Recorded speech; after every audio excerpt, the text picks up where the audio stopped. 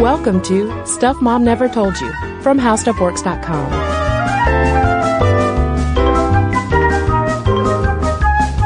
Hello and welcome to the podcast. I'm Kristen. And I'm Caroline. And today's episode is one we promised y'all a while back, and we are true to our word. So this is our episode on social work and social workers. And first of all, shout out to the social workers listening. Yeah, y'all are a hardworking, passionate bunch of people who are underappreciated and underpaid across the country. And you know what, Caroline? Some of our best friends are social workers. It's true. And two of my close friends are social workers, and I don't think I've met two more passionate people about children, honestly. Yeah, I can say the exact same thing. One of my best friends is a social worker working specifically with survivors of domestic violence, and she's just like a superhero. Yeah. A living superhero. Yeah, they deal with a lot, and especially if any social workers out there themselves have histories with things like domestic abuse or molestation or anything, the job is that much harder. It can be very triggering if you decide to pursue that line of work because of a desire to help others from having to go through it themselves. And we received a lot of, yes, please do that, requests after we mentioned on our episode about women in welfare a while back that we were considering talking about social work on an episode. So we wanted to share just a little bit of the feedback that we were already hearing from some of you out there listening who are also in the field. Yeah, listener Anna wrote in with several points that she wanted to address. Things like safety in the field, how she and her colleagues have been threatened with physical violence or attacked by clients, both children and adults alike. She pointed out that men are generally in upper management while women tend to be on the front lines, which of course follows along with so many things we've talked about on the podcast before, where men do tend to be in the roles of power while women are expected to be the nurturers. She said many jobs want a master's degree, which is hard to pay back with a low-paying job. And in some areas where rent is high, social workers, even with master's degrees, can't afford rent and have to live in Section 8 housing. She also talks about agencies being in the dark ages when it comes to technology. In addition to a lot of the same issues you see when you just talk about nonprofits in general, which is things like high turnover rate, burnout, and low compensation. And some fans on Facebook also requested that we address the issue of the negative stereotyping of social workers and the perception that they are just out there to take your kids away from right. you. The baby snatcher stereotype, that a social worker, rather than being there to help facilitate a safer family environment, is there to simply remove children from the home. And I gotta say that the biggest challenge of researching for this episode and condensing this into a podcast is just how much social work covers. I mean, across the lifespan, across all sorts of issues and relationships, social workers are there. And in fact, social workers comprise the largest group of mental health professionals in the United States, more than psychiatrists, psychologists, and psychiatric nurses combined. I did not know that. No, there are 200,000 clinically trained social workers in the United States alone. And the primary mission of what they do, according to the National Association of Social Workers Code of Ethics, is, quote, to enhance human well-being and help meet the basic human needs of all people, with particular attention to the needs and empowerment of people who are vulnerable, oppressed, and living in poverty.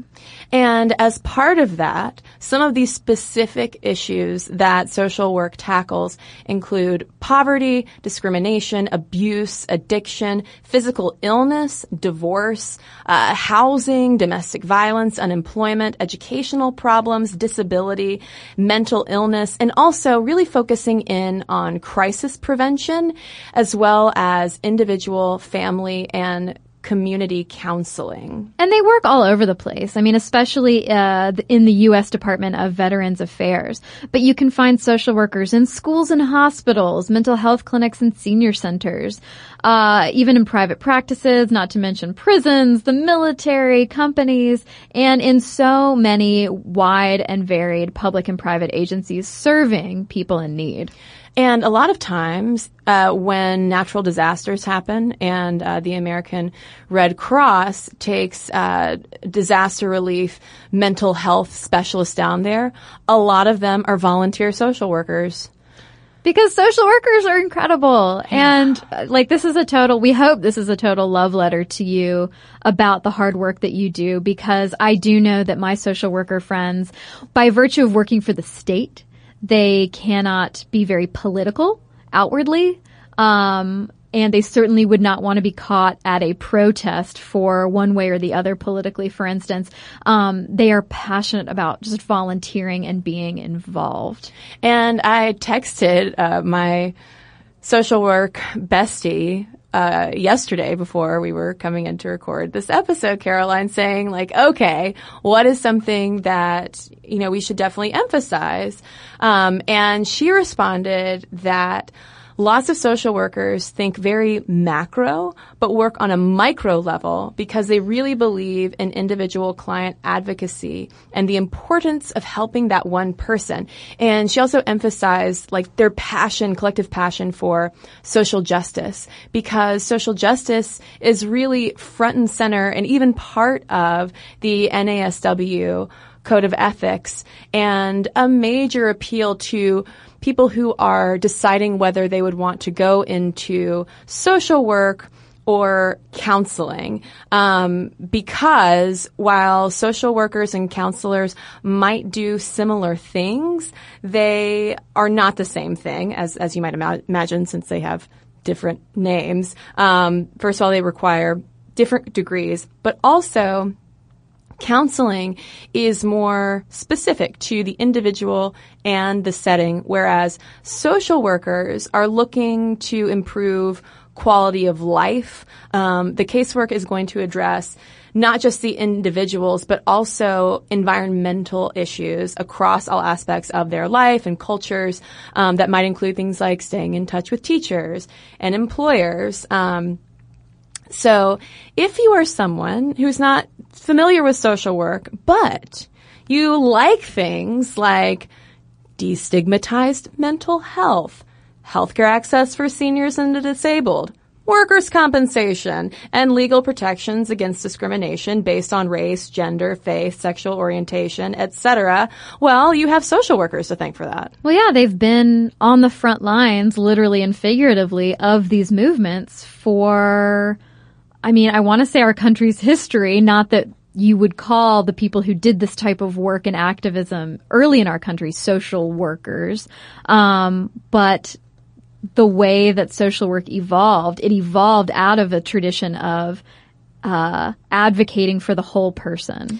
And we found a terrific condensed history of social work, because if it were not a condensed history, we would still be reading for weeks. But over at Michigan State University's School of Social Work, they have a terrific history that starts out emphasizing how just these basic concepts of mutual aid and charity that are foundational to American social work have really intersectional roots, both in terms of religions and cultures. It's not just Christian and European immigrants who contributed to all of this. You have values found in the Quran and mutual aid practices from all sorts of both indigenous and industrialized cultures. Yeah, exactly. And this should sound familiar to you if you listen to our last episode on nonprofits. So there's a lot of overlap, obviously, when you look at the origins of our modern nonprofit sector and our modern social work landscape. It comes a lot out of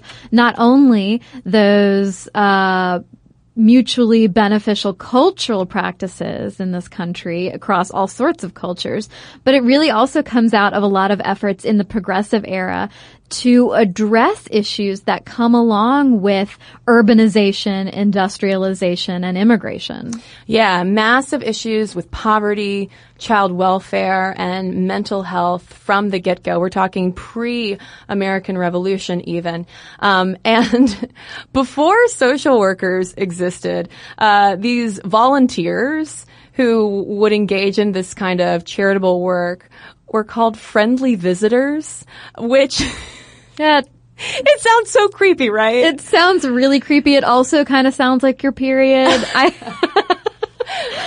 But not always the friendly visitor. Yeah, the friendly visitors sounds like a horror movie. Oh yeah, title. It's like the Babadook. Yes.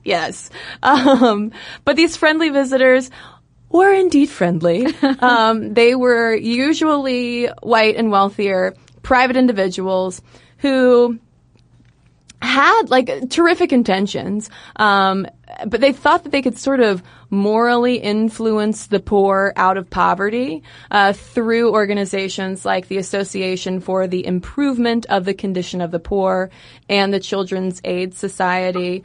But on the upshot, these people were coming face to face with the substandard living conditions. This was raising the alarm bells about the need to address things like poverty and child labor. Yeah, and I mean, keep in mind too, the Civil War, which had obviously a massive impact on the way that our country is shaped and the way that we treat each other.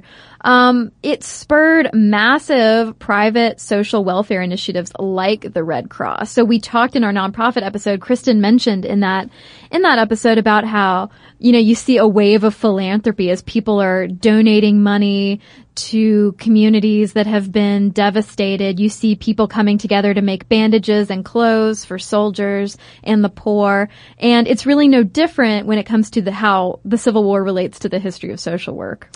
And did you know, Caroline, because I didn't before reading for this podcast, that the Bureau of Refugees, Freedmen, and Abandoned Lands, simply known as the Freedmen's Bureau, was the first federal social welfare program. It was established to assist emancipated slaves during Reconstruction and basically be like, okay, enslaved people, you all are free. White people in the South, y'all are still really racist probably, so we're going to make sure that everybody gets along and that y'all don't just enslave them again. But it was only in existence officially from 1865 to 1872, and really it was only in its first year that it had as much like the most like steam and support and military backing, and then it kind of petered out. But not before establishing Howard University and the Hampton Institute. That's the part that I didn't know. Yeah. Oh, you knew about the Freedmen's Bureau. I did know about the Freedmen's Bureau. Well, Carolyn. And we're going to come full circle with Hampton very soon. All right. Now, not surprisingly, because this is Sminty, women were extremely influential in establishing things like settlement houses, which focused on environmental rather than individual sources of poverty. So rather than saying it's your fault, you are failing in some way, and therefore you are in poverty, it addressed the ways that people were living and tried to introduce better hygiene, a better sense of community. There was one settlement house that even had a gymnasium and places to do laundry. Yeah. I mean, rather than, say, friendly visitors who would maybe come over and then go back. It sounds like they're going to tickle you. Honestly, I'm going to be honest. Friendly visitors, it sounds like they're wearing Mickey Mouse gloves and they're going to tickle you. But anyway. Like pajamagrams. Yeah. Yeah, they didn't do all that much, it doesn't seem like, from our reading, to really address the issues of living in more squalid conditions, whereas settlement houses were intentionally established in poorer neighborhoods to show people how they could live and improve their living conditions, and also to work to connect them to employment opportunities with a particular focus on women and children. Yeah. And so in 1886, New York's Neighborhood Guild was the first such settlement house. And then in 1889, we get a name that should probably be at least vaguely familiar to Sminty listeners. Jane Addams and Ellen Gates Starr founded Chicago's Hull House. And by the way, Addams was the first woman to receive the Nobel Peace Prize in 1931. Not too shabby, Jane. Not too shabby indeed. And we talk about Jane in our episode on Boston marriages, which you can go back and listen to if you haven't already. And Stuff You Missed in History class has devoted podcast episodes to Jane Addams and the Hull House. And while we could also spend the next, 5 hours talking about Jane Addams because she did such incredible work and was so well respected and is really the godmother of social work in a lot of ways. Instead, because information about her is so accessible, we want to highlight some of her unsung Black contemporaries who are doing equally important work. So first off, let's just note that in 1898, the first formal social work training program was established in what would become Columbia University's School of Social Work. And by 1919, there were 17 schools of social work in the United States. So things are really picking up. And women are really at the forefront of this developing field. But if you look at histories of social work, most of the time, you see white women who absolutely were at the forefront of that field and who were absolutely doing incredible work. But you know what? We want to give some credit where credit is due. Because also, y'all, a lot of progressive era settlements at this time were exclusively staffed by and served white people. But of course, Black communities needed social reform. Yeah, focusing just on the white women and just on the Jane Addamses, while that tells a significant portion of the story, is definitely not the full story. So you have amazing women like Janie Porter Barrett, who, Kristen, graduated from the Hampton Institute. Call back. And she founded the Locust Street Settlement House in 1890 in Hampton, Virginia, which was the first United States settlement house for African Americans. And she founded it to help girls and women to become good homemakers and to improve the social life of the community. Yeah, Barrett started out just inviting local kids into her home and almost like a daycare of sorts. And then it developed into this settlement house. And then in 1915, she founded the Virginia Industrial School for Colored Girls, specifically to serve previously incarcerated girls. And double callback to our episode on women in nonprofits, they received huge philanthropic help from the Russell Sage Foundation, which was started by a woman, not a man named Russell. Yeah, Russell was the woman's husband. Although it was Russell's money, Russell's billions. Yeah, you gotta love billions. And then we have to introduce you to Sarah Fernandez. She is another Hampton grad and another contemporary of Jane Addams who ended up in Baltimore's poor Black Bloodfield neighborhood to establish settlement houses there and also in Rhode Island for Black residents. She helped revitalize blighted Black neighborhoods with a public library, infant daycare center, kindergarten, and even some home ec style classes for girls. And she championed in general just better living, working in social conditions for Black people, especially Black women.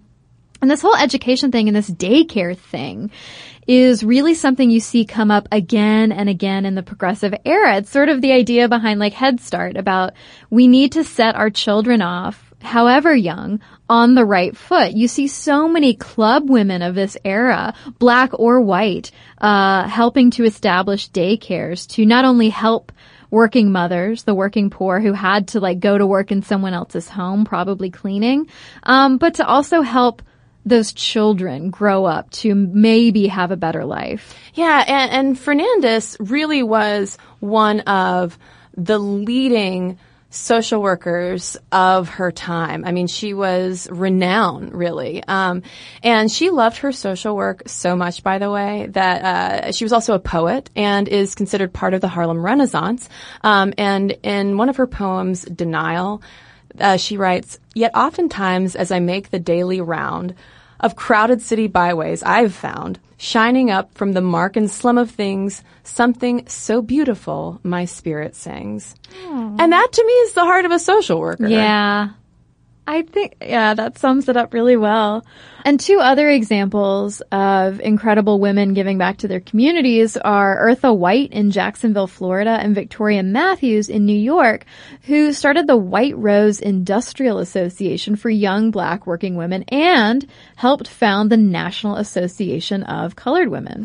And this is coming from a book by Barbara Levy-Simon, The Empowerment Tradition in American Social Work, A History. And we just wanted to mention them because White, for instance, is another woman who looked around at her Black community and said, well, there are no white-led settlements here, so I'll start one. And also, too, there were, this was common among certain immigrant groups and Jewish communities and the Black community, where they did prefer and trusted more charity of this sort that came from within their own community, which also makes sense. So there was even a deeper value to that. And people like Sarah Fernandez were also instrumental in mobilizing Black women in the suffrage movement as well. So there is a lot going on. Yeah. Definitely at the turn of the century, there's a lot going on in terms of social work, early social work. There were 400 settlement houses across the U.S. by 1910. And don't think there weren't ripple effects. The effects that these women and their work had were not limited to just what was going on within the walls of the settlement homes. They affected the juvenile court system, the widows' pension programs, child labor laws, public health reform, not to mention organizations like the Women's Trade Union League, the Urban League, and the NAACP. And to just show you how these earlier women in this early history of social work are making so much influence now that we're getting into even government. In 1912, Hull House's Julia Lathrop establishes the Federal Children's Bureau. So social work is becoming its own for real official thing, validated and recognized even by the U.S. government. And we're going to talk about a pivotal moment in the professionalization and standardization of social work when we come right back from a quick break.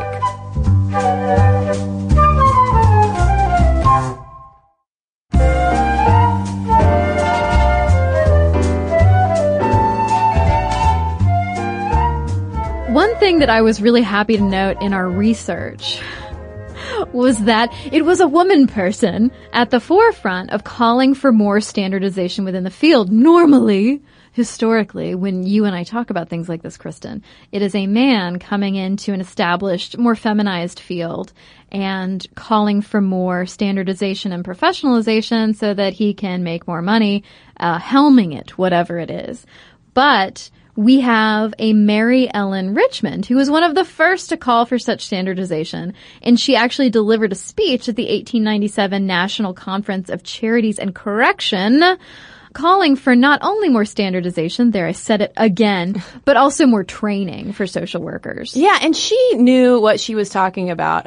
Her book, Social Diagnosis, was one of the first social work books to incorporate scientific principles from law, medicine, psychology, psychiatry, and history. So, excellent idea. Way to go. But what does it take to get the ball rolling, to get people to really pay attention? A dude saying it. So I spoke too soon? Well, no. I mean, Mary Ellen Richmond is still a badass. She will never not be a badass. She will never not be the first, but it was Dr. Abraham Flexner. It's totally a fake name. who really convinced the field that it needed to ratchet up its standards. It needed to flex its standards. Yeah, in 1915, he gave a speech called Is Social Work a Profession? And it basically dismissed social workers' lack of specificity, technical skills, or specialized knowledge. So never mind the incredible life-changing work that all of these people had been doing up to this point. He's just going to dismiss a lot of those methods. And so by the 1920s, thanks to Flexner's advocacy, but also, of course, Mary Ellen Richmond's work, casework emerged as the dominant form of professional social work in the U.S. And listen, Flexner delivered that speech at the same conference that Richmond had in 1897. Oh. So maybe it was a dude. Maybe it was also the 17 years in between. I don't know. But so social workers listening, if casework is the bane of your existence, then just blame Dr. Abraham Flexner.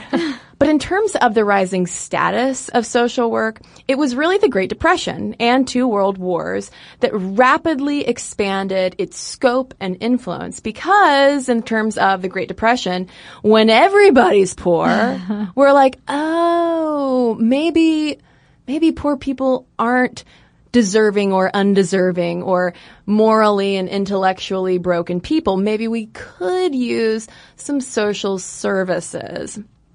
And this is when we are introduced to the concept, and now highly politicized concept, of entitlements. And we don't want to rehash a lot of this detail that we went into in our episode, Welfare Queens, but we do want to shout out Frances Perkins, who was a social worker and also appointed to FDR's cabinet. She was the first female cabinet member, and she was the Treasury Secretary and responsible really for the 1935 Social Security Act. Someone who we could absolutely easily devote a whole podcast to. But you'll learn a little bit more about her and this whole welfare process, and how it really started for white people if you go back and listen to the episode titled Welfare Queens, in which we bust up that racist stereotype. And sort of like we did with Jane Addams, instead of spending all our time on Perkins, we want to talk about someone you probably definitely haven't heard of. Yeah, that's Thyra J. Edwards. And reading her biography and her accomplishments, it's overwhelming. I mean, the woman she was brilliant. She was undaunted. She was driven.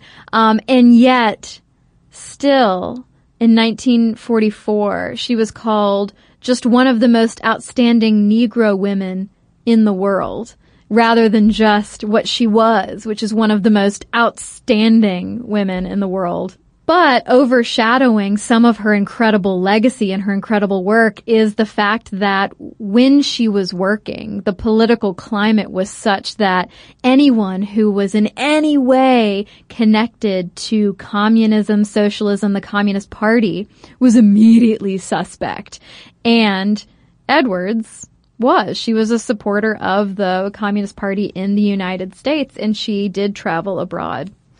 But well before that, before she becomes a globetrotter and famous international journalist as well as a social worker, she travels to Gary, Indiana, where she lives in the 1920s, and it's there, as her biography describes, she builds a national reputation as a social worker, club woman, speaker, and interracial activist. And child welfare was really her core passion. And she also, though, was not interested in only addressing the issues of Black communities and maintaining segregation. Mm-hmm. She wanted to see interracial change. And y'all, this is happening in the 1920s. So a woman definitely ahead of her time because even through post-war American social work theory, the idea was that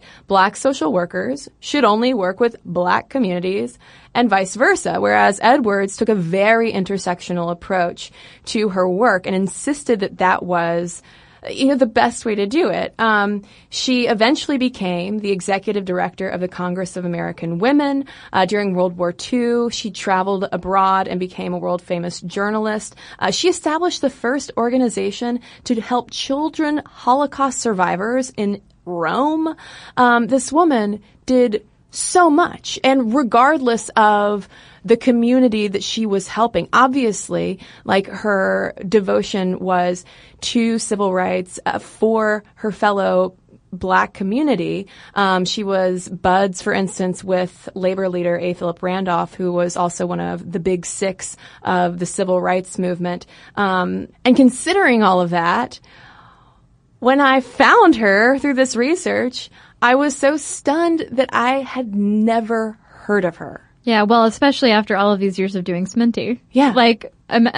So it's no surprise that your average human person out there might not have heard of her. She's incredible. And if you want to learn more about her, which I do, Greg Andrews wrote a well-reviewed biography of her, Thyra J. Edwards, Black Activist in the Global Freedom Struggle. And I'm just still blown away that aside from his book and reviews of his book online and an entry about her over at blackpast.org and here and there, you really got to dig to find her. Well, yeah, which is true. I mean, despite her fame and despite all of the things she accomplished in her day, like, that's just so true of so many of these amazing women, especially Black women of that era. But meanwhile, while this is going on, professionalization of the field is continuing. In 1952, you get the formation of the Council on Social Work Education, and in 1955, the establishment of the National Association of Social Workers. And there was another amazing woman around this time who was keeping a very busy. This is a woman who, again, like, all of these women, so incredible. And we could also fill an entire episode about Dorothy Height, who was trained as a social worker and who started her career as a New York welfare office caseworker in the 1940s. She also oversaw the YWCA's desegregation across all of its facilities, then took the helm of the National Council of Negro Women from 1957 to 97. Tackling programs around voting rights, poverty, and AIDS. This woman did not stop. No. I mean, and that's just one of the many things she was doing during that window. For instance, in 1971, she helped found the National Women's Political Caucus. Obama calls her the godmother of the civil rights movement and a hero to so many Americans. At his inauguration, she was seated right up there with the First Family. And President Bill Clinton also awarded her the Presidential Medal of Freedom. And this laundry list of accomplishments and commitments that Height had goes to show really the scope of social work, something that might seem like a minimal kind of job, that it actually is very much linked with our history and culture of civil rights and activism and politics, because again, at the heart of social work is social justice. And Dorothy Height is an embodiment of that. Yeah, and her obituary in the New York Times actually reminded me of our episode that we did on Polly Murray, because they credit her in the obituary with treating the problems of equality for women and equality for African Americans as a seamless whole, merging concerns that had been largely historically separate. Just further driving home that there have always been so many incredible and inspirational Black women who have recognized the importance of addressing both parts of their identity, or these two parts of their identity and how they interact with each other. And jumping back to what was happening in the social work field, once we get into the civil rights era, by this point, from around the 1940s to the 1960s, it was really middle-class white people who were overwhelmingly benefiting from newly established public welfare agencies like the Department of Health, Education, and Welfare, which, again, if you want to learn more about this, go back and listen to our episode on welfare queens.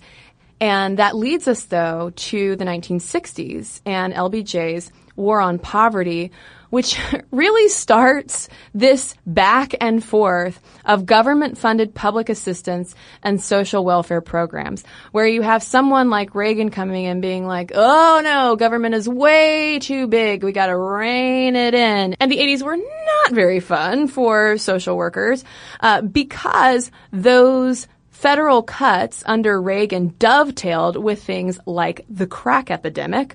And then once we get into the Clinton administration, he inherits a massive deficit and a very polarized Congress who has little interest in helping him.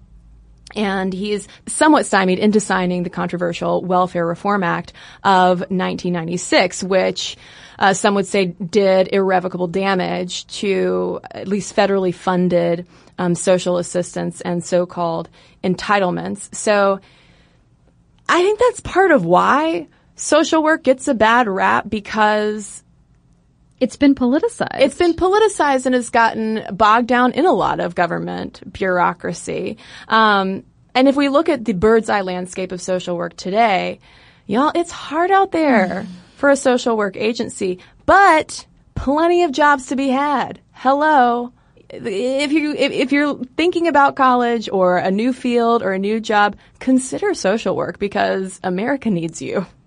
Yeah, I mean, as our parents and grandparents are aging, there is going to be that growing demand in healthcare and social assistance.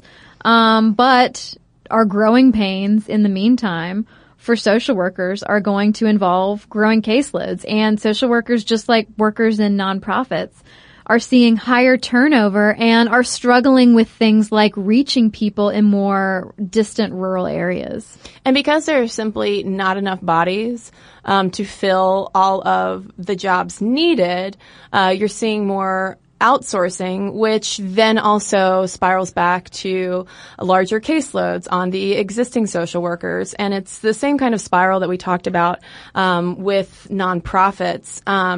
So there is a desperate need there. The supply and demand is completely imbalanced. But if we look at who is meeting the demand, 84% are women. 84% are women, and women making not a ton of money. The median is $45,900. The average is about $51,000. Yeah, my social worker friends would laugh bitterly at that $45,900 number. And as would a lot of guys, frankly, and I'm not trying to be a jerk about it, but dudes, according to the numbers, just don't want to be social workers. In 2013, Jack Fischel at Mike suggested that it's kind of a mix of things, really, that you can attribute this to. You have the low pay and a reputation for feminine gendering that result in just 10% of current male social workers even considering the profession before college.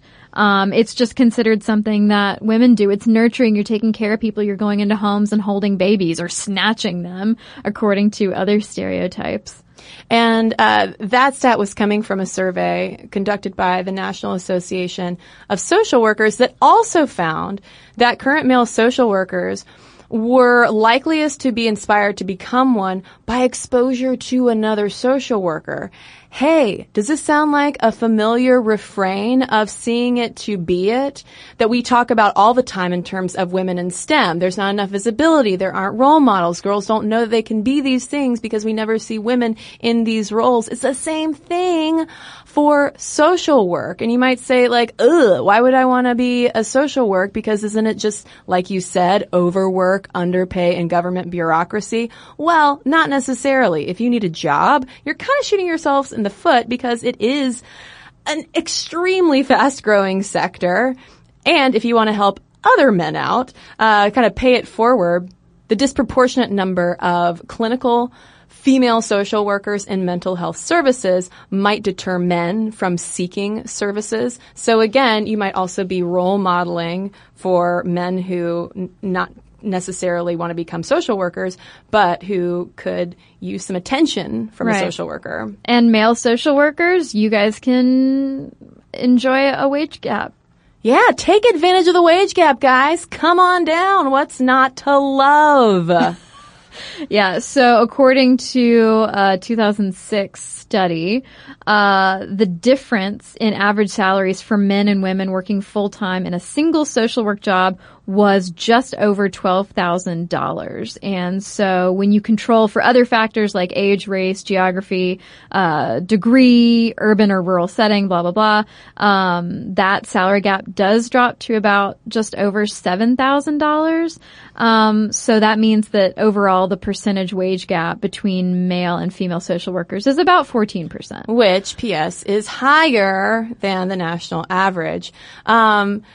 And guys, if you aren't convinced yet, there are many studies do confirm a disproportionate number of men in social work management. You guys are putting the man in social work management. This was something that my social work bestie brought up in her text to me, and she was like, I don't know if this is just anecdotal or what, but I see a lot of incredibly talented women getting passed over by not as qualified men for a number of reasons, but it is an issue. And dear friend, if you are listening, it is not all in your head. And that was something too, right? That our Stuff Mom Never Told You listeners had pointed out. Right, exactly. It is not in your head. And I've heard my social work friends talk about this, and their theories involve things like, because men are so underrepresented, you want to show that a man is involved, that a man can be in charge, and that maybe a man, you know, is better able to somehow handle the bureaucracy and the paperwork and the dirty work. And it's like, there's nothing wrong with men being social work managers. It's just such an obviously imbalanced pipeline. Yeah. And I do wonder though, like how much of that is, of course you've got gendered norms and expectations, but how much are all of these individual people's backgrounds playing into this? I would be more interested to learn too, and social workers, I want to hear from you about specific circumstances that lead certain people to want to be on those front lines, to want to be directly dealing with families and mental health and education, things like that, versus being in the office. You know, I would be interested to hear too, like what it is about you and your lives that made you choose one over the other. So with that, let us know. Social workers listening, I'm sure you have lots of thoughts, and hopefully you enjoyed hearing about some of your foremothers. I just think it's pretty fascinating that this is a profession that women really developed, and yet today men run. Not like we ever see that. That was the sound of our librarianship episode and our nonprofit episode and our teacher episode, and yeah. So momstuff@howstuffworks.com is our email address. You can also tweet us at momstuffpodcast or message us on Facebook. And we've got a couple of messages to share with you when we come right back from a quick break.